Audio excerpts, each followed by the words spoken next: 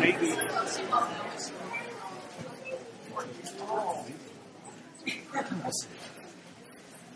Let's pray and we'll go ahead and get started. Heavenly Father, good to be here. Just a very nice morning here just before your creation. Thank you for the time of worship to hopefully focus on you and prepare our hearts and minds for what you have to say today. As always, we pray your Spirit would teach, we would listen, guide and direct us in all ways and all things. In your name, amen. In Matthew chapter 1. You know, the last couple of weeks we did some of these postcards from the New Testament, these one-chapter books. We did the book of Jude last week. We did the book of 2 John a couple of weeks ago. And I was praying about where the Lord wants us to go this week. And obviously with the Christmas holiday coming up, next week the Christmas program, and the week after that, one more Sunday before Christmas, we were going to probably stop and talk a little bit about the time we stopped to celebrate the birth of Christ. And as I was going through this, I kept going back to the book of Matthew. Just reading the birth story there, reading the birth story in Luke. And the Lord just kind of laid it on the heart here. Hey, just go into Matthew. Because what's going to happen today as we start this, the next couple lessons are all going to be out of the book of Matthew here. And it's a great time of teaching just to get into the story of Christ and Christ's birth. And the best place to start with this is Matthew chapter 1, verse 1. The book of the genealogy of Jesus Christ, the son of David, the son of Abraham. The genealogy of Jesus Christ. Some of your translations may say the generation or the record. It's a really interesting word. It's that word that's used a few different ways in the Bible. And one way it's used to talk about a birth record, which is going on right here in Matthew chapter 1. It's also used to talk about a genealogy, which is going on here in Matthew chapter 1. But the word literally means Genesis. Isn't that interesting? This is the Genesis of Jesus Christ, which takes us to its third meaning, which is the idea of the record of history or nature. And this is the beginning of history and nature, sometimes, if you will. Think about this. What we're going to read here in Matthew 1 is the birth record of Christ. It is the genealogy of Christ. But this event that happened 2,000 years ago was so amazing, it actually reset the way we do time. Now, I know the modernists don't use these terms anymore, but the idea of BC, before Christ. This event was such a big deal, it reset time and history, if you will.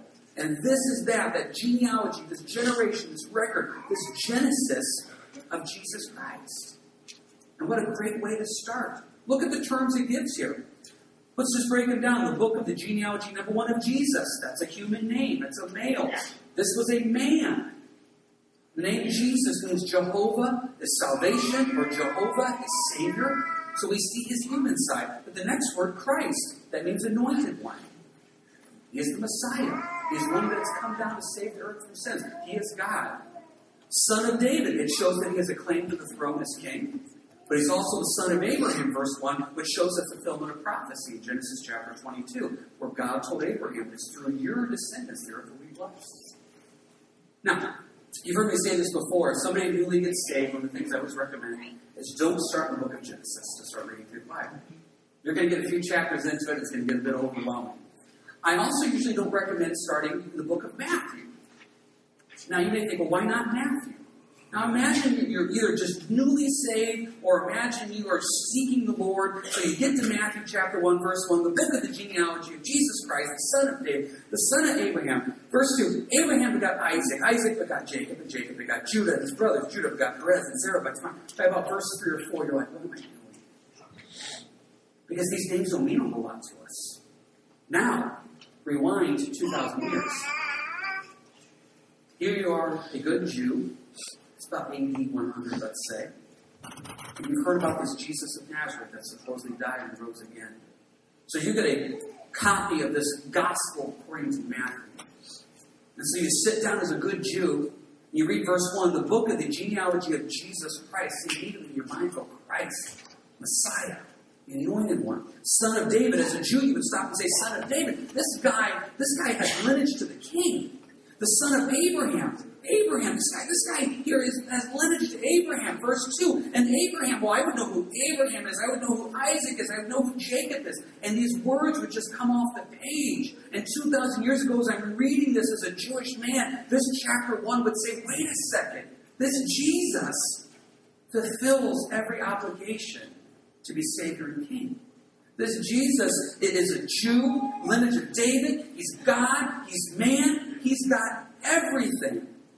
And so when I get to verse 17, so all the generations from Abraham to David are 14 generations. From David into the captivity in Babylon are 14 generations. And from the captivity in Babylon until the Christ are 14 generations. I would stop after that thing. I'd probably put the scroll down and say, I just read how Jesus can be God and man, King and Savior. And be mind-blowing. But for us, 2,000 years later, who's Perez? Who's Amnadabah? Who's Nashon? Those names don't mean a whole lot to us. So we need to go back and figure out, why are these names in here? Now, I love genealogies in the Bible. I love those final epistles where they list everybody by name, because God, through the Holy Spirit, stopped and said, I want this name put in here and written for all history to be recorded. Now, why are they in here? If you come to us on Wednesday nights, we just start the book of 1 Chronicles. 1 Chronicles. 1 Chronicles, the first 9 chapters are all genealogy. The first 9 chapters are all genealogy. And it's fascinating to get in there and say, Lord, why is this person mentioned? So as I'm reading through this now, what do I get out of these names? Well, verse 2, I see Abraham. He's a liar. Verse 2, I see Jacob, whose name literally means deceit. He's a liar. He's a thief. He had multiple wives. Verse 2, I see Judah, who sold his brother into slavery. He also went with a prostitute, which we'll get into that in a little bit. Jump ahead, verse 6. I see David, who was a murderer, adulterer. He also had multiple wives. Verse 6, I see Solomon. Multiple wives doesn't even give that guy credit. 700 wives, 300 concubines. Now I'm up to some of these kings here. Verse 9, Ahaz. Ahaz was so evil that he brought idolatry to Israel. He went to Assyria, saw their temple, saw how they worship. He said, hey, I like that. He came back to Israel and said, let's copy our temple to be like their temple. Then you get to Manasseh, and verse 10, Manasseh was so wicked, so evil. God says, I can't handle this anymore, Judah. I have to judge you. So evil, so wicked. So what do I see as I go through these people? This is what I see. I'm going to read out of Romans chapter 3. There is none righteous, no, not one. There is none who understands. There is none who seeks after God. They have all turned aside. They all together have become unprofitable. There is none who does good, no, not one. Their throat is an open tomb. With their tongues they have practiced deceit. The poison of asps is under their lips, whose mouth is full of cursing and bitterness. Their feet are swift to shed blood. That's David. Destruction and misery are in their ways. In the way of peace they have not known. There is no fear of God before their eyes. And Romans 3:23 sums it up nicely. For all have sinned and fall short of the glory of God. So God in his infinite wisdom, when he wanted to get a group of humans together and say, it's through your lineage that I'm going to send the Savior. These are the winners that he picked. Liars, thieves, murderers, prostitutes, adultery, the list goes on. This is actually a genealogy of grace. That these are the people the Lord chooses to work with. And you know what the truth is? I'm looking at you guys, it hasn't changed much, in a couple thousand years, right? This is us. And it's even go a little bit deeper. Because in this genealogy, there's 5 women mentioned. That's huge. Once again, go back in time 2,000 years ago. From a typical Jewish perspective, no one cared about the women. So for there to be 5 women mentioned in this genealogy, there's something God is trying to say. So what women did he choose? What are the A-listers here that he said I want to talk about? The first one, verse 3, is Tamar. Now Tamar is found in Genesis 38. Now the background behind Tamar is this. We just talked about this Wednesday for some of you who heard this. Tamar married one of Judah's sons. Judah had 3 sons, Onan, and Shelah. So she married the first son, We don't know what did, but the Bible says that he was wicked and the Lord judged him. So Er's gone. So according to Jewish law, she now marries the second son, Onan. We know what Onan did. He didn't want to be a father, so he was killed. So now he's got one son left, Shelah. So what Judah says to Tamar is this: hey, Shelah's a little bit too young. Wait till he's a little bit older. When he's a little bit older, I will give him to you as your husband. Time goes on, and he never gives Shelah to Tamar. Now maybe Judah's sitting here saying, I don't know what this gal does, but my boys are dropping my flies. So Tamar has this great idea. She decides that she's going to go alongside the roadside, Genesis 38, dress up like a prostitute. And then when father-in-law Judah passes by, she'll seduce him, get pregnant by him, and have a child. And that's what she does. Guess what? She's in the lineage of your Savior. That's one of the women he wanted to use. A woman who would dress up like a prostitute to get a child. Now, let's just go one step further, because now you go to Rahab in verse 5. Rahab is just a prostitute. That's what she does. And she's in the lineage of God. And we can even go one step further. Look at verse 5. We have Ruth mentioned. Now, we can't pick on Ruth, right? Ruth and Boaz is one of the greatest love stories in the Bible. But you forget that Ruth is a Moabite. Moabites were Gentiles. Moabites were so despised and so hated that God made the rule that no Moabite could come into the temple area of Israel for 10 generations. That's how despised and hated they were. And guess what? There's a Moabite in the lineage. And then we get verse 6. She doesn't even get a name. David the king begot Solomon by her who had been the wife of Uriah. That's Bathsheba. Get on true. Think of this. We picked on the men pretty good. Look at the women. A gal that dressed up like a prostitute acted like one who was a prostitute, one who was a Moabite that was despised and hated, and one who's an adulteress. This is the lineage of Jesus. And it's not even the lineage of Jesus. These are the people that God, through the Spirit, wanted recorded for all time. To say, this is where he comes from. Because God likes to deal with grace. And he likes to take these people that the world would despise and look at and say, we want nothing to do with. He says, no, I am really good at picking up broken pieces. I am really good at being a God of second chances, third chances, fourth chances, fill in the blank. I am really good at forgiveness and grace. Remember these verses we mentioned a lot here. God has no pleasure in the death of the wicked, it says in Ezekiel. It says in Peter that God is patient and long-suffering, not willing that any should perish. That's why the Lord still used these people. These evil, awful people, just like you and I, he still wants to use today, because he's a God of grace. So let's pick the worst one, Manasseh. Can you go with me to 2 Chronicles 33? 2 Chronicles 33. The man that was so wicked that God had to say, Judah, I can't even deal with you. Manasseh. 2 Chronicles 33. There is no one who does good, no, not one. For all have sinned and fall short of the glory of God. But there's also grace. 2 Chronicles 33, let's read a little bit about Manasseh's resume.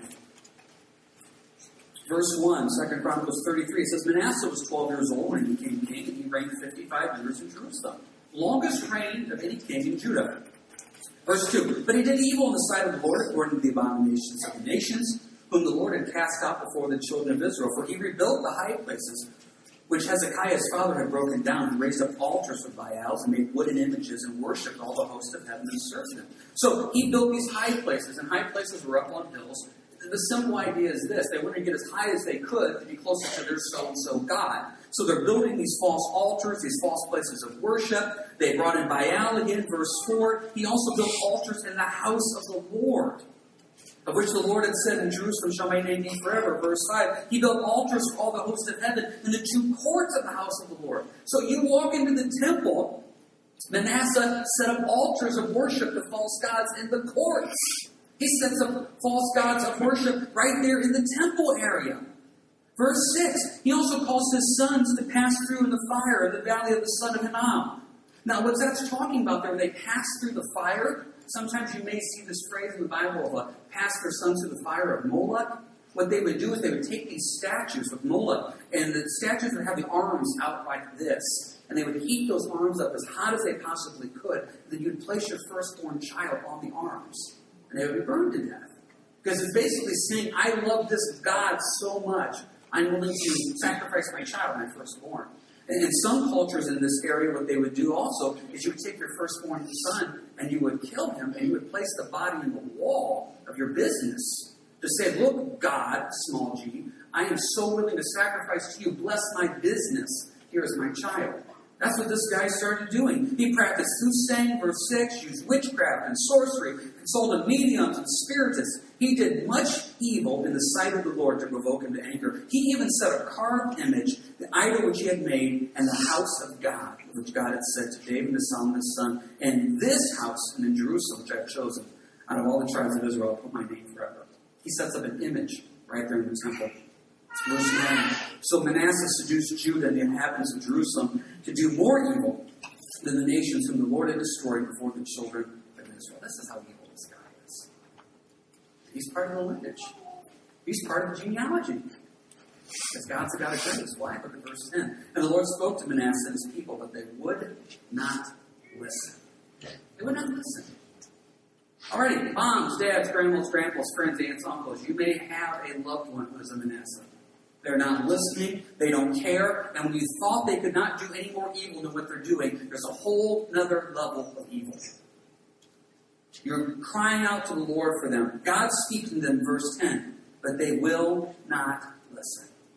What has to happen, verse 11? Therefore the Lord brought upon them the captains of the army of the king of Syria, which took Manasseh with books, bound him with bronze fetters, and carried him off to Babylon. So he's now taken away in chains, verse 12. Now when he was in affliction, he implored the Lord his God, and he humbled himself greatly before the God of his fathers. The affliction got his attention. Keep your hand here in 2 Chronicles 33. Go with me real quick to Psalm 119. Psalm 119.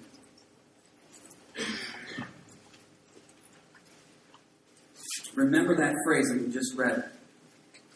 Now, when he was in affliction, he implored the Lord his God and humbled himself greatly before the God of his father. When he was in affliction, he cries out to God. How does the Lord use affliction? Look at Psalm 119, starting verse 65. Verse 65 of Psalm 119. You have dealt well with your servant, O Lord, according to your word. Teach me good judgment and knowledge, for I believe your commandments. Before I was afflicted, I went astray. But now I keep your word.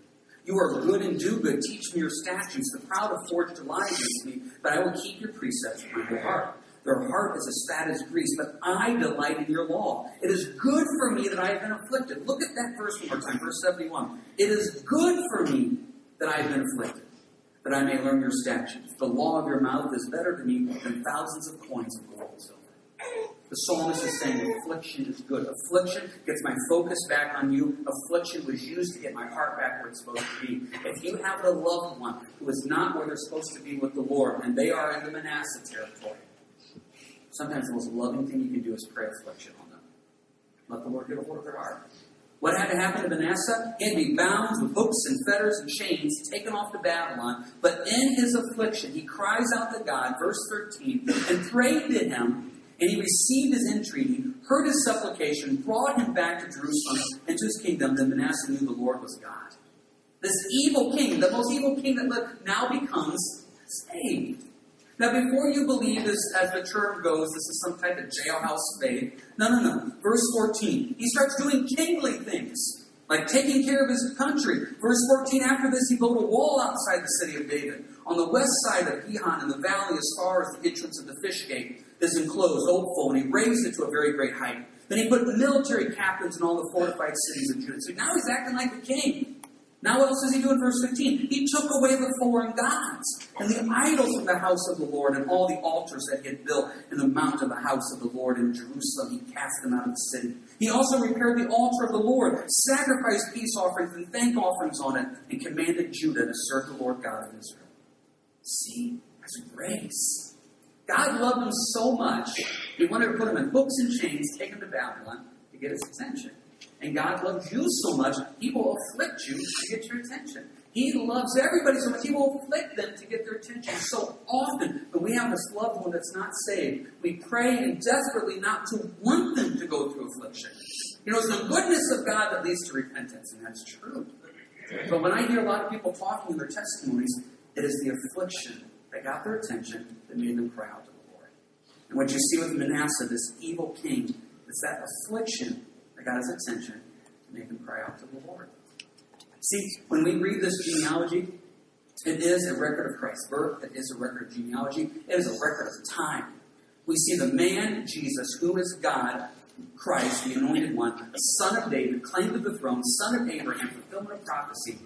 And we see this whole list of sinners. This list of sinners, God loves.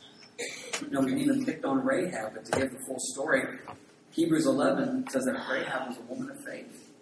James 2 says that Rahab had good works because the Lord got a hold of Rahab's life.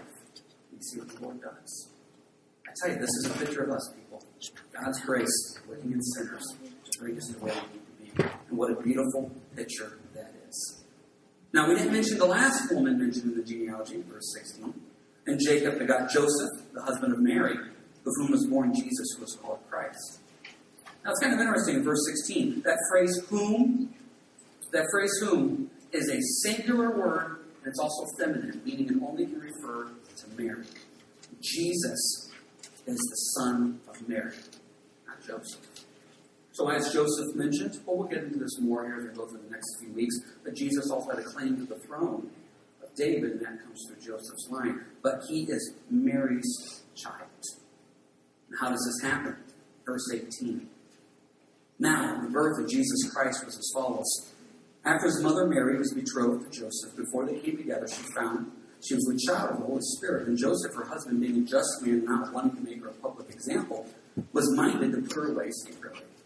So you have Mary and Joseph here, who are betrothed. Now we need to talk a little bit about the way marriages happened a couple thousand years ago. It's a 3-step process to get married. The first step of getting married was you got engaged.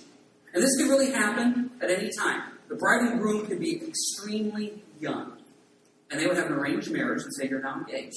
So one family has a boy, and then the next family beside them, the neighbor has a girl. They're very close in age. They kind of play together. So at the age of 4 or 5, the parents get together and say, hey, our kids are going to get married. Let's work out the deal right now. So now they're engaged. So you're engaged. So the next step after engagement was called now being betrothed. And this would happen now when you're getting old enough to get married. So as you go through this story of the birth of Christ, please remember, you're dealing with people that could have been as young as 14. Or maybe 15, 16, 17, 18. Probably not much older than that. See, so often when we envision Joseph, what do we envision? It's a good-looking man, mid-30s, always has a great beard. You ever notice that? Joseph always has a great beard. Mary's always wearing light blue. You know that. And so, no. These guys could have been as young as 14, maybe 16, 17. So now they're betrothed. Now, betrothed, you're considered husband and wife. Now, you do not live together. You have not been one with each other yet, but you are betrothed. And the way the betrothal could only be broken is literally through a divorce. So what happened is for this about a year, you're betrothed, and you live separately, but you're getting everything around for the wedding. But you are considered husband and wife, according to the law, according to all the rules. And so when Mary comes to Joseph, it's during this time that they are considered husband and wife. And that's why when it says in verse 19 that he wanted to put her away secretly, for them to end this betrothal, they would actually have to go through a divorce proceeding, which means you would have to have witnesses. So when he says, let's do this secretly, what he's really saying is, let's get the minimum amount of people we have to, and just get this behind us. Now why? Put yourself in Joseph's position. You've known Mary for as long as you can remember, probably. You've been engaged since you were kids. I mean, there was no question you were going to marry Mary. Mary's going to marry Joseph. This is not like, hey, we met at school at 14. No. You have lived together. Your families have known together. As you're 6, 7, 8, 9 years old playing with each other, yeah, that's the girl I'm going to marry. That's the way it was.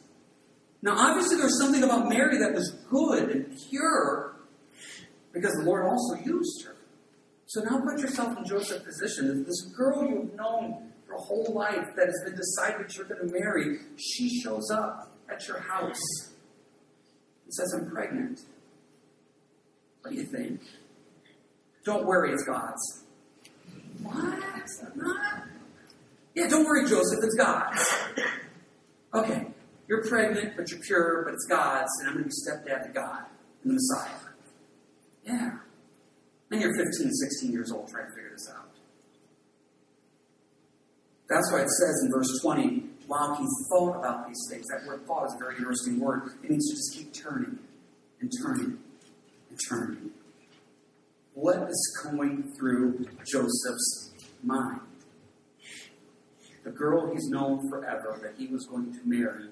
And they're betrothed, which means they're in that final year. They're in preparations of getting married. Just came and told him that she's pregnant with the child of the Holy Spirit, that who's going to be the Messiah. That's a lot to think about. but he's a good guy. Verse 19, he's a just man. Some of your translations, a good man, a faithful man. He doesn't want to make a big deal out of this. Throw her away secretly. Think about what he could have done. He could have brought her before the whole elders and said, she's pregnant. She's pregnant. The girl I'm betrothed to is pregnant. And if you go back and read the law, there's a whole bunch of stuff that happens after that, and it's not great. He says, I don't want to do this. I want to put her away secretly. But obviously, he also didn't because verse 20, he keeps thinking about it. He keeps thinking about it. An angel of the Lord appeared to him in a dream, saying, Joseph, son of David, do not be afraid. And you know my point? Anytime it says, do not be afraid, what does it mean? It means Joseph was afraid. Because why else would God have to tell him, do not be afraid? What is going through Joseph's mind? Okay, I can divorce her and do it secretly, and we just move on. I can divorce her, and she can be accused of all this other stuff because she's pregnant, and then awful things can happen to her. Or I can stay with her, and what? I'm going to be the stepdad to God? This is what he's thinking of. I mean, imagine the thoughts, the fear, the worry, the anxiety. Do not be afraid to take to you Mary as your wife, for that which is conceived in her is of the Holy Spirit. And she will bring forth a son, and she shall call his name Jesus, for he will save his people from their sins.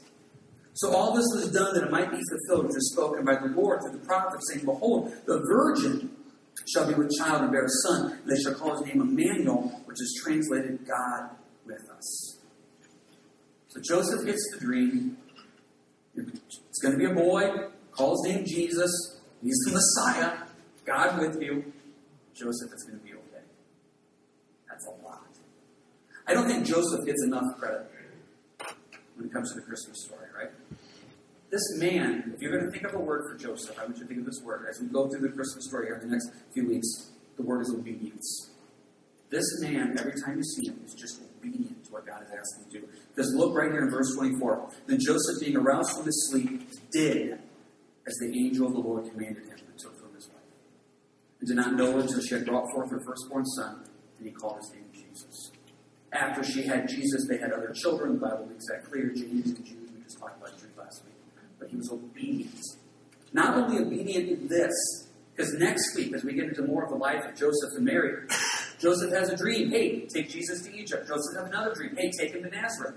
Joseph is obedient. Mary was chosen, but Joseph was also chosen for a purpose. Because Joseph had to be quite the guy to be able to handle this. So as you read about him having this child and going to Egypt, you're dealing with two teenagers. That God is appearing to Joseph in dreams, and Joseph is obedient every time. It reminds me of the verse in the book of James. Be a doer of the word and not a hearer of the word. Churches filled today are filled with people that are hearers of the word and not doers of the word. There's a lot of times when we hear, but we don't do. What you see right here, Joseph, is he was willing, he was obedient, and he did. And as the Lord appeared and as the Lord spoke to Joseph, Joseph was willing and obedient and did those things. That obedience, that's what Joseph is. Let's talk about this obedience for a little bit. Can you go with me to John 15? John 15. See, it's one thing for us to come to church or in our devotional time, read these passages. Oh, that's a good point. Mark it, underline it, memorize it, put it up on our fridge, tell other people to do it. But unless we're obedient ourselves, unless we are a doer of the word and not just a hearer of the word, what difference does it make?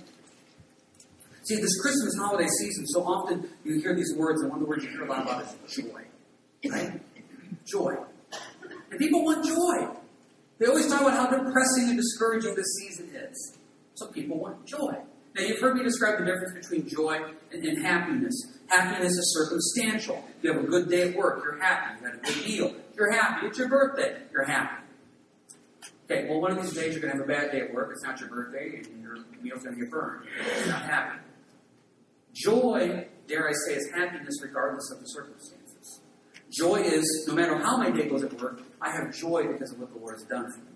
I have joy every day because of just what God has done for me. So we want joy, not happiness, because happiness is this up and down and up and down. And I've shared with you before this point that I heard a pastor say. He came out and said, I'm not happy in my marriage. I'm not happy in my ministry. He goes, I have moments of happiness in my marriage. I have moments of happiness in my ministry. He goes, but what I am joyful in my marriage, and I am joyful in my ministry. Because regardless of the circumstances, there's a joy of the Lord. It's one of the fruits of the Spirit. So we want joy. So often in our wording, we tell people, I just want you to be happy. I don't want you to be happy. Happy is temporary. I want you to be joyful. So where do we get joy from? Well, Jesus tells us, John 15, verse 11.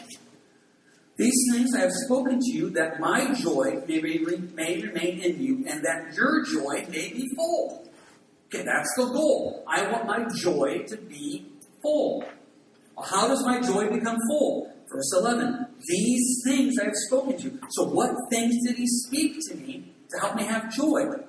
Go back one verse, verse 10. If you keep my commandments, you will abide in my love, just as I kept my Father's commandments, and abide in his love. Jump back one chapter to chapter 14. Look at John 14, verse 15. Jesus simply says, if you love me, keep my commandments. Do you want joy? Joy comes through obedience. Now, this is not obedience to earn salvation. Let's make this clear. This is not a work of, look what I've done. This is, Lord, I love you. Lord, I serve you. I believe your path is right. And so since your path is right, as I obey your path, your commandments, there's going to be joy.